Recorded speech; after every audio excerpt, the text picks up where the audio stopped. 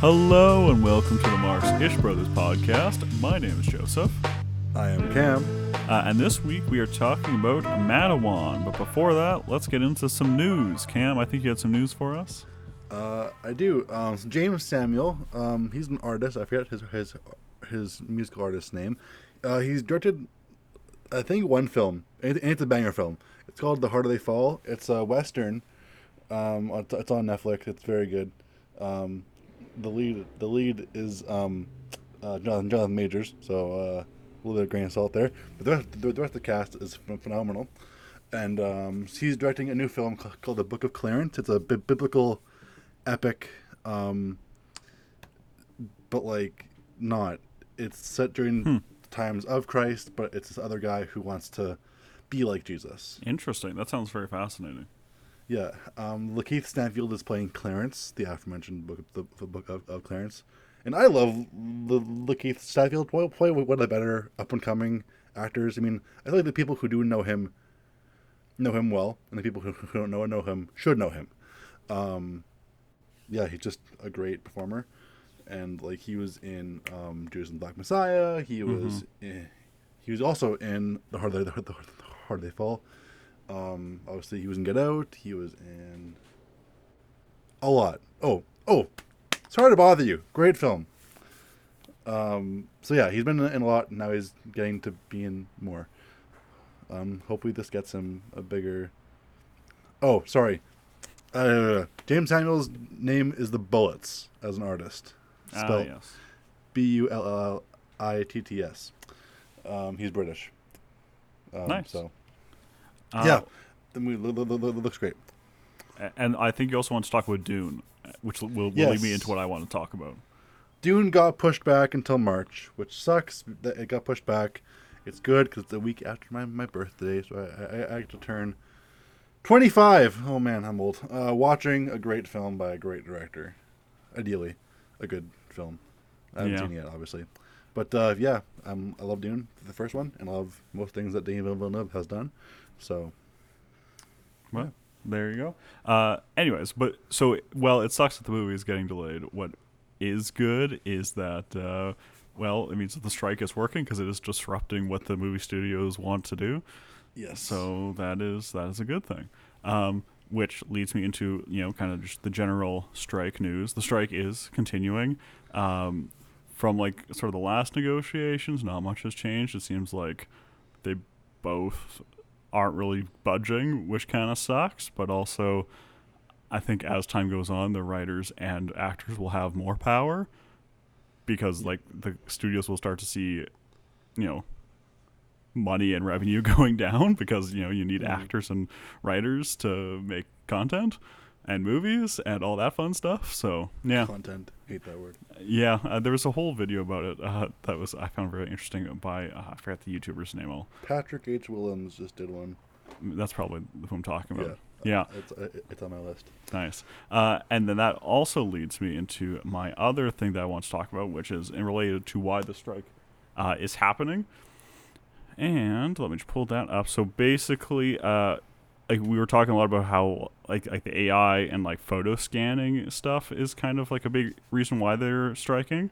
Mm-hmm. So like one of so like a more in-depth understanding of that. So Discussing Film, they're on Twitter. They do a really good job of reporting this sort of stuff. They just I'm going to read their tweet here. So casting or central casting, one of the biggest website used by background actors to get work, now requires users to sign away their likeness to be used in any medium without permission.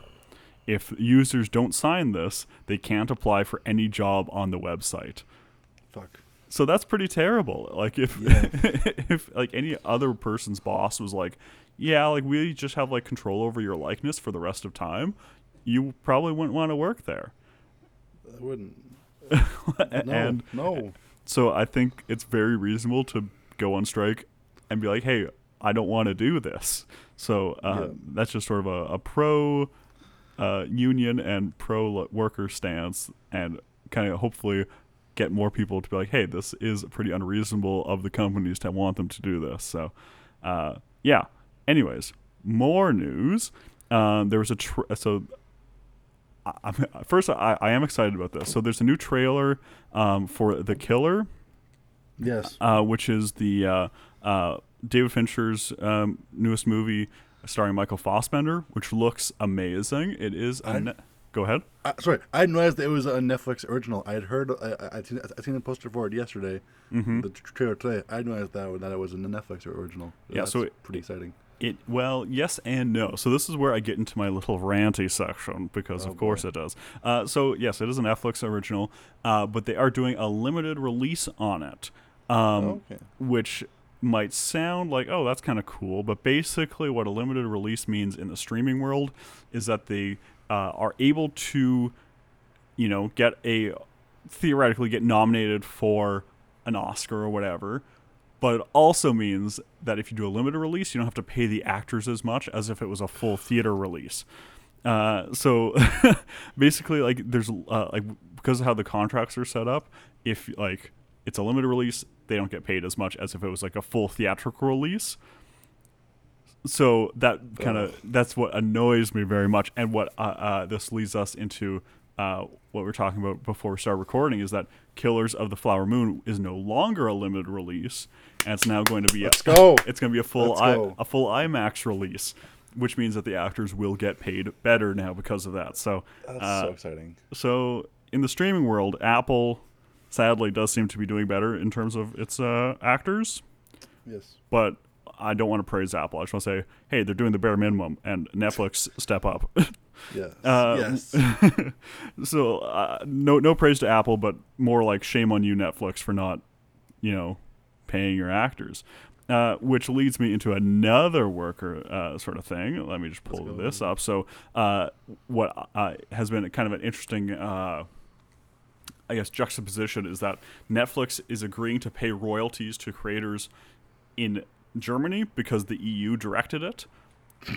But in the U.S., there is no such legislation, so they do not pay anything, and they're not willing to pay the actors residuals, basically, which is sad, and also shows why it would be nice if the unions had more power in governance and stuff. Yeah, it would just be nice if the government could just go this. Yep. Or if unions had enough political power where they could be like, hey, let's make things better for workers, and the government was like, oh yeah, I guess we should do that, or else we're going to get voted out of office. Yeah, Germany's been doing some pretty base things. They did a really base thing with trans laws, I think, if I recall correctly, or semi-based. Based for. Oh man, yeah. Yes, that's good. I love being. Man, it just shows how absolutely terrible North America is for workers. Mm-hmm. Because if they did the whole, if let's say Joe Brandon today decided to go, let's do that same thing that Germany's doing for our actors, there would be pushback. There'd be congressional hearings. There would be, oh man, Joe Biden's a communist, brother, and all these things, and it's just shut up, man. Which I'm sure we're going to get into with this movie, but basically, the internal class warfare where it's oh, this person's different from me, that means that they're the ones screwing me out of making more money, and that kind of a thing. Definitely not the bosses or the owning class. No, it's not them, because the whole sort of North American dream is to be one of those bosses. Yeah. It's I'm not poor, I'm just a future rich person. It's sort of the whole mentality, but I'm pretty sure there's a good joke about that in Futurama. Yeah. Oh, great show. Anyways, that's all the news I have. Do you have any more news? Scorsese's newest movie after Killers of the Flower Moon, when he's working on after, is another book written by David Gran, who wrote Killers of the Flower Moon. Mm-hmm. It's about a shipwreck and a potential mutiny. Also starring Leo DiCaprio, because Scorsese is consistent. Well, there you go. That sounds very good.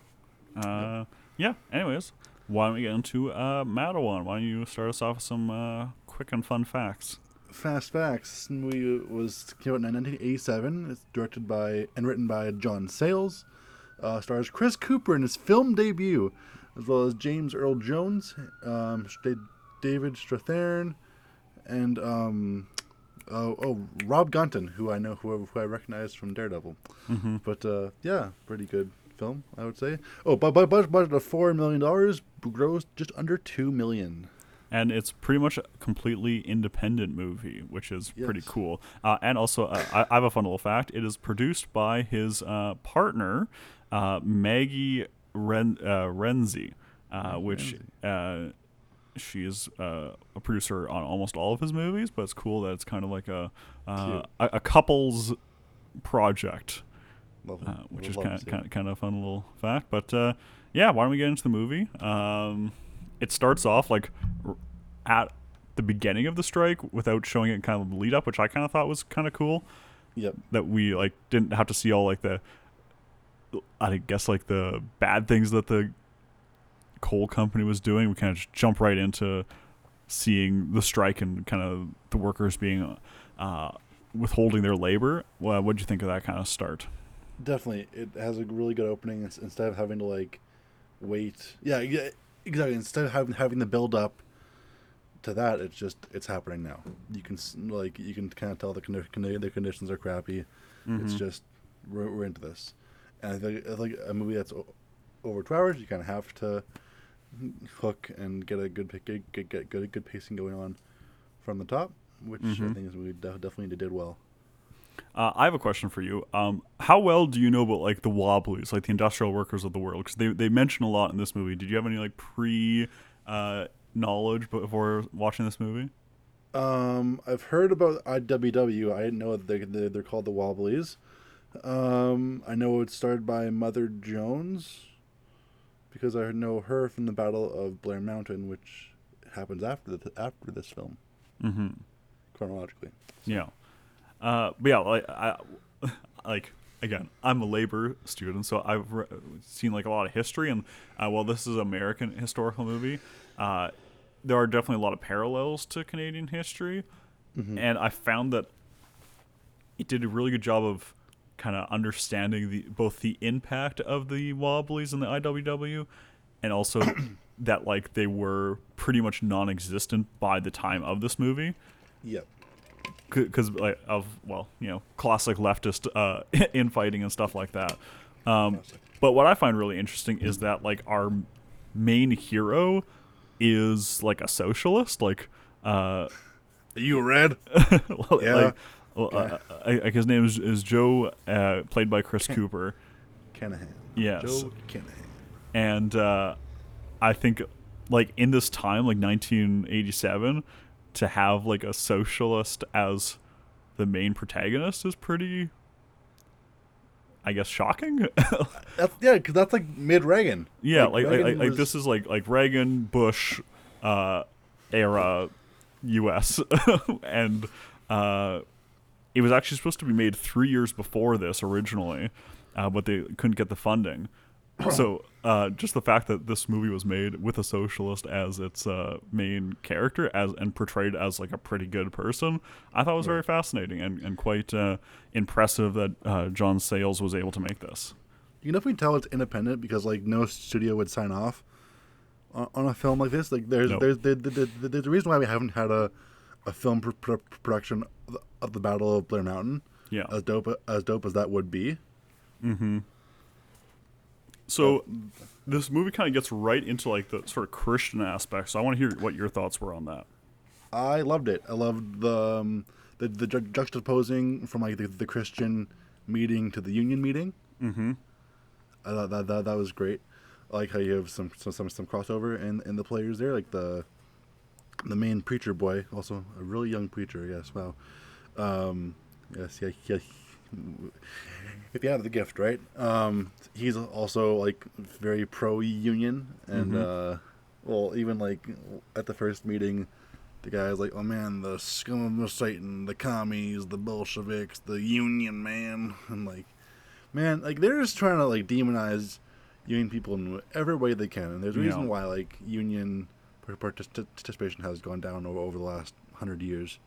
Sadly, big sad. Well, even mainly like the past 50 years, like since the 70s, is like it reached its high point in the 70s and been going down drastically since then. Right. I'm not saying that every problem starts with Ronald Reagan, but like it didn't help anything. I mean, in a way, it started with, I mean, Jimmy Carter. As much as Yeah, he's probably like one of the best presidents, yeah. As that's far as a very low people, bar. He still was pretty not great with labor and stuff like that. So Jimmy. I'd say it started with that. Workers then started to get frustrated, so that's why they voted in Reagan to hopefully bring back their stuff. And then Reagan kept on chugging down worker rights.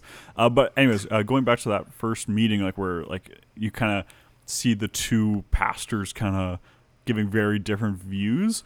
Yeah. I thought that was a very good, I guess, kind of understanding of how Christianity is used by both the right and the left as tools. Yeah.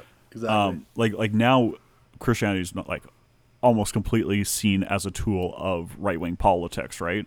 Like Yes. particularly in the States, like you see it Christianity as like demonizing others and kind of just helping a very small minority of people to gain and keep their power.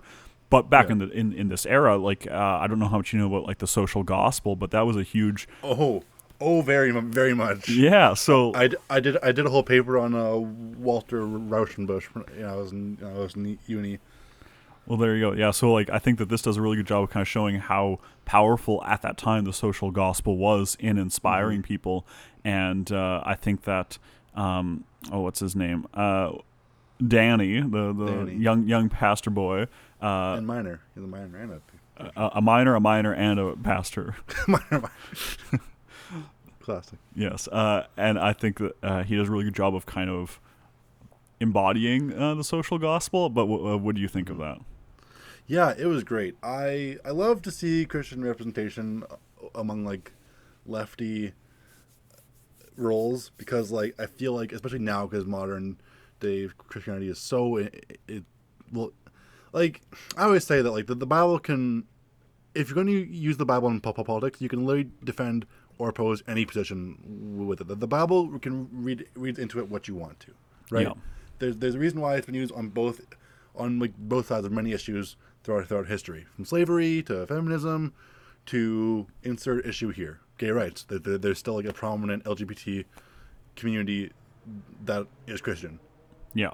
Like, yeah, any issue the Bible can be used to defend or oppose it, which is good. And it's nice to see that done so well in this in this film. Like the Christian people aren't demonized. Like some of them are racist, and some of them aren't, and some of them are pro-union, some of them aren't. It's Yeah. yeah. And that brings me into another good thing. I think what this movie does really well is show how capitalism uses racism as a tool to gain more power. And I think this movie also handles very well is like how North America, particularly, but like the whole world, but like in this particular instance, North America was built on quote unquote like others. So like here, like it's like black workers and Italian workers. How like they really were like a backbone of building stuff. Here in Canada, like Indigenous and Asian workers were kind of like the backbone of a lot of stuff, right? And what this movie I think does a really good job is show like how capitalism needs and uses hierarchy. So like you have to look at like in capitalism you have to look at how class, race, and gender all kind of interact with each other. Yes. Like by having like a white male on the top, it means that even if like a white male is poor, they can be like, well, at least I'm not a woman, at least I'm not black, or like like that kind of a thing. And like how capitalism uses that as a way of dividing workers. So Exactly. Yes. like here, I think particularly it shows like like they probably like hired Italians, black workers, and like just the regular West Virginians as by having them like all divided and like from different backgrounds, they're able to make sure that they don't unionize. And that was a known tactic is by getting people from a bunch of different backgrounds would mean that they wouldn't like want to join together to do anything against the capitalists. What are your thoughts on that? Definitely. Well, even like in modern times, modern day, like the media, like the capitalist-owned media, is like it's so divisive on purpose. Yeah. Because if we're so busy fighting amongst ourselves, we're not gonna fight them. Them being the powers that be, The owning class, the ruling class. Exactly. Like as Chris Cooper kind of says, basically there's those who work and those who don't, and and that's basically it, right? Like there's people who get rich off of not working, and there's people who work and don't get rich. So those are basically the two sides, and I think this movie does a really good job of both understanding that we, like, as people are always going to be somewhat divided because of culture and stuff, and how capitalists will exploit that, but also on the other hand, how we should and can kind of get over our differences to be able to actually get meaningful things done that help everyone, kind of thing. And I think this movie does. Yeah, don't mind all the sirens. Busting tonight, yeah. Yeah, I live on like the busiest street, so yeah. Sorry, listeners. Hopefully you can't hear it too clearly. Yeah. Go ahead. Sorry, I saw a newspaper today when I was at the gas station, because around here, one part of the government workers just finished striking, and now another part of the government workers are going on strike now. And I was looking at the way that the article phrased it. Like, oh, booze workers are back on, but now MPI is on strike. It's like, man, like, using the word booze instead of MLCC or like, or like, it was just like this. I can see what they're doing, and I hate it. So much. Like they were like, oh, like how dare they be so greedy for wanting more money, when without realizing, like, hey, like if one group of people makes more money, it means that wages will raise for everyone, like, because then you can be like, oh, look, they're making more money, that means I should also be making more money, and like there's ripple effects when workers gain more money, and you shouldn't be angry when one group of workers makes more money, because it in theory raises wages for everyone. And I don't know. Exactly. Just solidarity is very important. That's why the good old Union song "Solidarity Forever" is like one of my favorite tunes, and it's solidarity is the best thing you can do for workers' rights without having a gun. Yep, like literally, like solidarity is one of the most important things. I know, like, leftist infighting is a classic trope, but at the end of the day, solidarity gets the goods, right? Like, I don't know. Exactly. Yeah. Anyways, I think this movie, again, going back to it, does a really good job of understanding class war.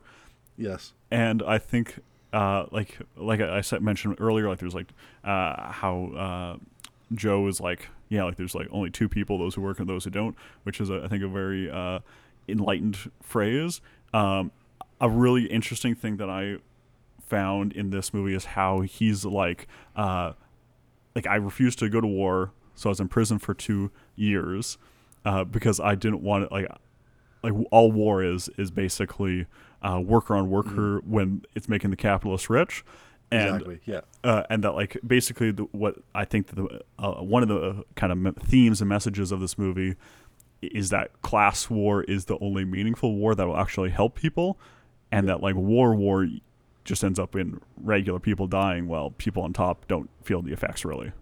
Yeah. Also, I loved the Mennonite reference in that scene.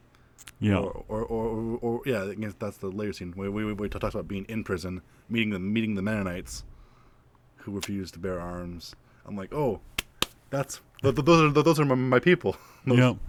I love seeing, again, I mean, you can take it, we can get like a Mennonite reference in a movie that people have seen. Yeah. And what I did find really interesting is how this movie seems to, like, with like the socialist who like you'd always think is like kind of the one spurring the trouble, he's always kind of trying to resist reactionary things. Yes. Which I think is a very interesting and important thing to look at as a leftist, because like so often like we see like reactionary responses to a lot of things without sort of like a thoughtful response that like usually ends up like hurting people. Like like a big one, like let's say with like LGBTQ plus rights in where was it? I think Matt Healy was in, I think, the Philippines, and he basically was like, I don't know, like gay rights or whatever. He kissed his bandmate. Oh, okay. And then like that basically made things a lot worse for the people who were actually there because Yeah. it basically like they're like on the ground so they know what's going to happen. They're like by like you feeling like you could freely do this means that the government's like, oh, we're not being strict enough, so now we're gonna like clamp down way harder on like LGBTQ plus rights, which like shows kind of like oh like just like reactionary like oh like I support LGBTQ plus rights, so I'm just gonna kiss someone. That's a very reactionary sort of thing to do, right? And Hmm. it's not really thoughtful and actually like working with the community there to get No. something good done. And I think that that's an interesting perspective and a very nuanced perspective that this movie kind of wrestles with and does like a very good Yes. job of kind of challenging the audience. Be like sometimes are reactionary like ideas needed like let's say like running around like with a gun to like defend each other, is that Yeah. sometimes needed, or should we always be kind of like pacifists trying to keep the peace, trying to always be level headed, or is that like unrealistic? What were your Yeah. thoughts on that? Well, yeah. Well, he says multiple. Chris Cooper says like, as soon as you like pick up a gun and start shooting, they win. Mm-hmm. Like because either the media is going to be on their side, like people from neighboring towns will be against you. Like you can't build solidarity through violence. Yeah. Usually, depending on the context. Um, unless you're like I don't know the Rebel Alliance, but, or like whatever revolution whatever. But like in America, you can't because America is I want to say too far gone for like for an armed revolution. They did it one time, and then that's never going to happen again. Um, but yeah, but like, does he? Okay, the sorry, this is going to the third act. The gunfight happened so quick. Yeah. I wanted to rewatch it again, but I didn't. But like, does Chris Cooper have a gun at the end? I don't remember seeing it. Yeah, I was just wondering because I he yells now or like get that like he yells something. I don't know if Heels it's now or heels no. no. Okay, yeah, And then yeah. that's the spur of events that That happened so quick. it's like last 10 minutes all of a sudden like oh everyone just got killed and Well, like it's five. It happened so quick. yeah. Which like I think is a more accurate depiction of gun violence. Like I remember like I checked the time. Okay, this movie's got to be almost done, right? And like they've been building action, but I feel like some of the building action just doesn't build to anything. Yeah, like it's definitely like a slow burn. Yeah. I think it does the slow burn better than a lot of other movies because Yes. like I find it like it's an interesting slow burn. Sometimes slow burns are like oh like when's this like you're checking your phone, you're like what time is it, like how much Yeah. longer do I have? Whereas this movie I was pretty engrossed the whole time. I think it did a good Yeah. job of weaving all the plot points together. And I think like it was a really well done kind of like I would call this like a either an epic or a semi epic, Yeah. and like usually those are pretty dry, and I think this does a good job of not being too dry. And it did a great job of separating the characters. Yeah. What I love that it does is that it lets the audience know something before the characters know. Yeah. So when you find out that Bob Gunton is actually a detective, it puts things in perspective. Okay, that's how they know where the camp is. That's how they know X, Y, and Z. But we find out that he's a spy. One character knows that he's a spy, but that character ends up being well, like almost dead. So the other characters don't know that, but we do, and that leads to some really neat action, which I feel like doesn't get to be. I don't see it as I would like. Where like It was done really well in this. where like a character where like the audience knows something, a character knows, but the main cast doesn't. That's a Yeah. really neat. I think it is definitely hard to balance. There's a reason why you don't see it often. When it's done right, it's amazing. I love that trope, or not trope, but like that style of that framing of, or that framing of a problem of a Yeah. conflict. And going back to that, I think that does like again this movie is based on like a true event, so I think that's important to note that we probably should have noted earlier, but oh well. Yeah, But what I think this does is a really good job of showing how like it is a pretty historic thing to have like cops infiltrate leftist movements. yes, Like here in Canada, has been a thing where RCMP like were like a big part of why the RCMP were created was like so like here let me get into a little history lesson. Let's go, history. Very quick sort of labor history. So before the RCMP, for those not in Canada, the Royal Canadian Mounted Police, there was the Northwest Mounted Police, and the Northwest Mounted Police were created basically to control Indigenous people and get them off the land for the rail companies.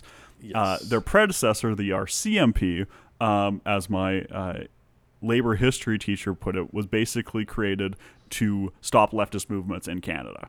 And it has a long history of like arresting Canadians with communist ties and then just holding them in prison for years without like giving them any rights. There's actually like a law passed like in I think the 20s before World War II where basically like if you were suspected as a communist, you could be arrested for as long as needed and you had no rights, which is a little known Canadian fact. That's a little sus, Canada.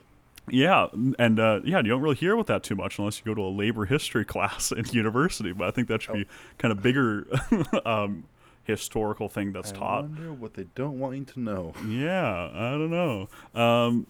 And then so like to see like this movie portray that what like I was taught in university, I just felt really interesting and gave me like a better perspective of how that infiltration would have worked on the ground, and I just found that to be really well done. And yeah, just kudos to to this movie for doing that well.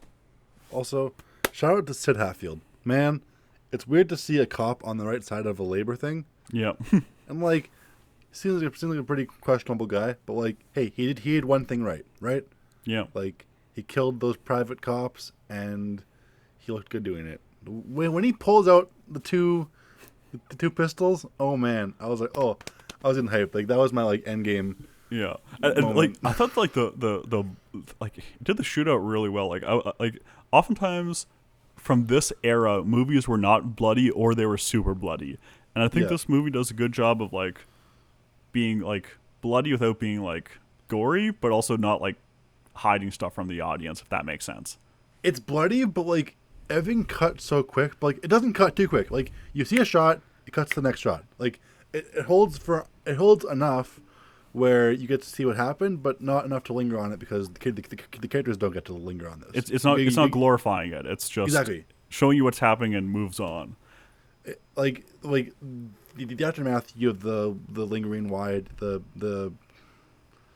no, what do you say? No, not the establishing shot, but like a bit of a longer walk through the scene after, but not while it's happening. Which is really good. Yeah.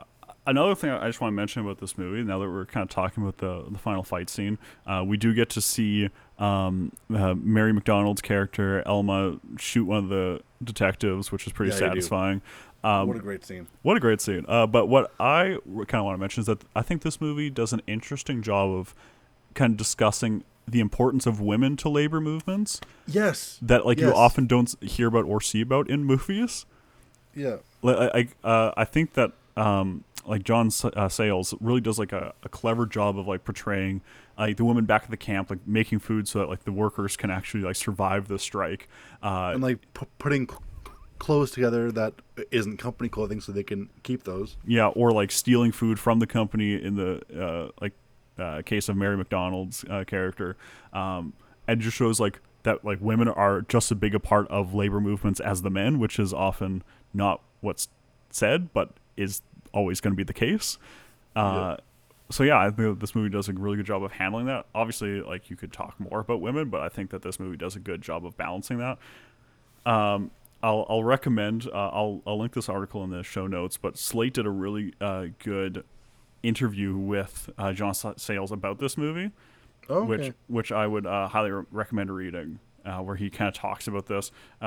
There's one time where he basically disses Woody Allen movies for being too white.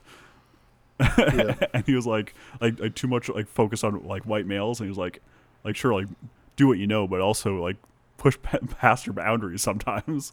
So Yeah, like the secondary protagonist in this film is a black man. yeah, James Earl Jones was great in this movie. he's amazing. He was like the star at this time. Like he was like, well, everyone else like went on to have pretty good careers. Yeah. James Earl Jones was like kind of the biggest star, and again, I was reading about this movie a bit, and apparently they were originally just looking for a James Earl Jones type because they didn't think that they could actually get him, and then they're like, you know what, we can't find anyone who's like him. Let's just give it a try, and he said yes. So Let's go. Love to see it. he does all the performances are amazing in this movie, but yeah, James Earl Jones plays a great character in this movie. Yeah, it's a really well acted, well edited. The sound's interesting. It was actually nominated for best cinematography. Yeah. So what did you think of the cinematography and the coloring specifically? I found interesting, but I want to hear your thoughts. I loved how natural the lighting felt. It felt very Malick in a way. Of like all the lighting feels natural, like it's coming from either the sun or like in scenes where it's where there's a light source, it's coming from that light source. So and then that if it did feel very Malick and like, oh, is this actually a documentary? But like, the way he held some shots, yeah. But I'm surprised that was the only nomination. Well, not surprised, disappointed. I'm surprised it got a nomination, if I'm being frank. Yeah, right. Like, it's weird to see an indie film like this get a nomination, because you usually have to be like indie, but like by proxy of like a studio. Yeah. No, I was quite impressed. I would have given it all the nominations if I was voting by the Academy, but We're nominated Chris Cooper. We're nominated James Earl Jones. We're nominated John Sayles. We're nominated, I would, he did the writing. I would do him for writing and for directing. Directing, yep. I would say it has some of the best editing, so I would give it the nomination to who did the editing. I think it was Sonia Polanski. Yes. Yeah, so, well, yeah, great movie. Great film. Let me just see if I had anything else to say. So sort of my final point, you can say whatever you want after this, but my final point is that I think this shows how rights are fought for, and they don't come naturally. Like it's not just because the boss is a good person that you get your rights, like a weekend or anything like exactly. That didn't come by just because a boss one day was like, you know what would be great is if we gave our workers more time off. No, it's because like there was like literal fighting. People literally died for you to have a weekend. And exactly, yeah, that's the thing. Like when there's people who flex on like working overtime or working like no, people fought and fucking died for you to have a half-hour lunch break, a 15-minute coffee break, or 10 minutes in some places. Yeah, or like benefits. Yeah, exactly. A 2-day weekend. All these things were paid for with blood, workers' blood. So fucking be grateful and do more, please. Don't gloat in your I'm working this much. I'm getting this much money. No, that doesn't help anyone. Fuck off. Welcome to Cam's rant corner. Yeah. Sorry, I have one more thing to say. So, I think what like kind of really touches me about this movie. So, like I don't have a whole lot of like family history, so like, I have a very small family, and we don't really talk about our family history that much. So like, I don't really have that many like traditions and stuff like that. So what I instead kind of associate myself in, like I think it's very important to like connect with a past, and I find myself very connected to like a leftist past, and I think that this movie does a good job of kind of connecting people who weren't alive or weren't a part of this movement at the time to feel connected and kind of understand it. And I found that to be very special to me, particularly as a labor student, and just I think a must watch for people. Yeah, I like to think that if I had been around back then, I would have been on that side, on that good side. Yeah, of history, killing private cops and stuff. Yeah, exactly. Do you have any final thoughts before we get into our review? Oh, it's great. I literally ordered the Criterion Blu-ray right before we recorded. Mm-hmm. So obviously I love it, and go ahead and watch it. It's a great film, and you will not be disappointed. I can guarantee it. Yeah, if you want to watch it, it's actually I found it on the Internet Archives for free. Yep. It's also on YouTube. The YouTube version kind of sucked, and I Yep, was like, that's one I watched. I watched that one. I was like, you know what? I'm sure there's a better one somewhere, and I kept on looking. I found it on the Internet Archive. They have a 1080p version on the Internet Archive, so check that out. I'll hopefully soon have a Blu-ray version. Nice. Please. I will also have that soon. But also, us as socialists want to, share art and stuff like that. So Exactly. the Internet Archive is great for that. We love libraries. Libraries are a good anti-capitalist thing that is still in our society, in my opinion. Still, how much longer? We'll see. But I will fight and die for the library. Gosh dang it! Yeah, my latest Instagram story was literally support your local library because they are very important to society, in my opinion. Exactly. Anyways, a mind that reads, a mind that thinks, a mind that thinks gets things done. I don't know. Or even if you just want to like watch movies like through Canopy and stuff, or that. I have the Libby audiobook thing instead of paying for Amazon, which I have some books on hold. I have to wait like 4 weeks for, but like I'm not giving Bezos my dollar. Exactly. So that's great. Anyways, what's your review on this movie? What's your 2 thumbs up all the way to the sky. Same. Just like the Mennonites in the prison pain. I go 2 thumbs up. It's literally one of my favorite movies I've ever watched, I would say. I am probably gonna add it to my Letterboxd top 4. As you should. Yeah. Let's make a movie of the Battle of Blair Mountain, or someone who's talented. Please make a movie of the Battle of Blair Mountain. We could talk about like Canadian history. There's lots of stuff. There's like the fishermen's union strike and stuff like that. Lots of cool Canadian history. Anyways, why don't we get into the Letterboxd game? Oh man, I won last time, but man, I've been missing lately. So let's see how this goes. All right, are you ready? Always. Number 1. Imagining packed movie houses where audience burst into rapturous applause at Mary McDonnell wasting a union-busting copper with a shotgun. Oh, applause. Just applause in that moment. Number 2. The best bracket class war epic. Number 3. In this particular case, fuck subtlety. And the final one. I want to strap free market libertarians to a chair and make them watch this Clockwork Orange style. Like some of you feel no way that those are fake. I'm gonna go number. Was number 1 the movie house? Yes. What was number 2? Sorry. Number 2 was the best bracket class war epic. Okay. Number 1. The movie house is the one that I made? Yeah. You are incorrect. Ah. I made the second one, the best bracket class war epic. I was this close. Well, this close, I say, as you can't see my hands. Close only counts in horseshoes and hand grenades, as they say. And hey, that's the difference between shooting a private cop in the arm and shooting a private cop in the finger. Exactly. There you go. Whatever. Anyways, do you have any recommendations for us this week? Whoa. You also have noises now. My brain's vacuuming right now. Cheese and rice. My recommendation will be, have I recommended Andor formally? Yes, many times. Oh, fuck. I can't. I'm gonna recommend. Have I recommended Star Trek: Strange New Worlds? Maybe. Okay. Well, if I have, then great. Then great. If I haven't, also great. It's the newest Star Trek show. It's currently, it's on break, but 2 seasons have aired. Only 10 episodes per, so it's a lot more manageable. Mm-hmm. Great production value.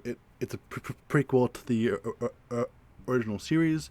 Follows the Enterprise before Kirk. So Captain Pike is the captain, played by Anson Mount. You have a younger Spock, younger Uhura. Like it has several characters from the show, but just in a younger version. So like Uhura's a cadet.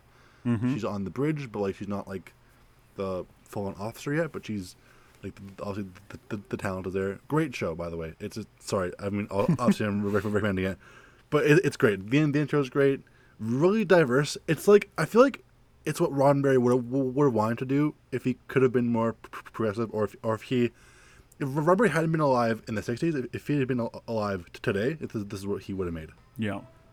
It's a lot more diverse and great. That's a great recommendation. I often am like, hey, have you ever seen Star Trek: The Next Generation? That's a great example of how socialism could work. Yeah. My recommendation is a graphic novel called Drawn to Change. It is a graphic history of working class struggle in North America, done by the Graphic History Collective here in Canada. It's it was actually a textbook for one of my labor history classes, and if you found this movie to be interesting and want like a pretty palatable and interesting way of reading more history, it's a great book, and I highly recommend it. If you if you are in Winnipeg, you could borrow it from me, and it's pretty great. Yeah, that's my recommendation. Lovely. Well, I love comic books and I love class warfare. So, well, what more could you want? Anyways, that's been our podcast this week. Thank you for listening. Tune in next week when we talk about something. Bye-bye now.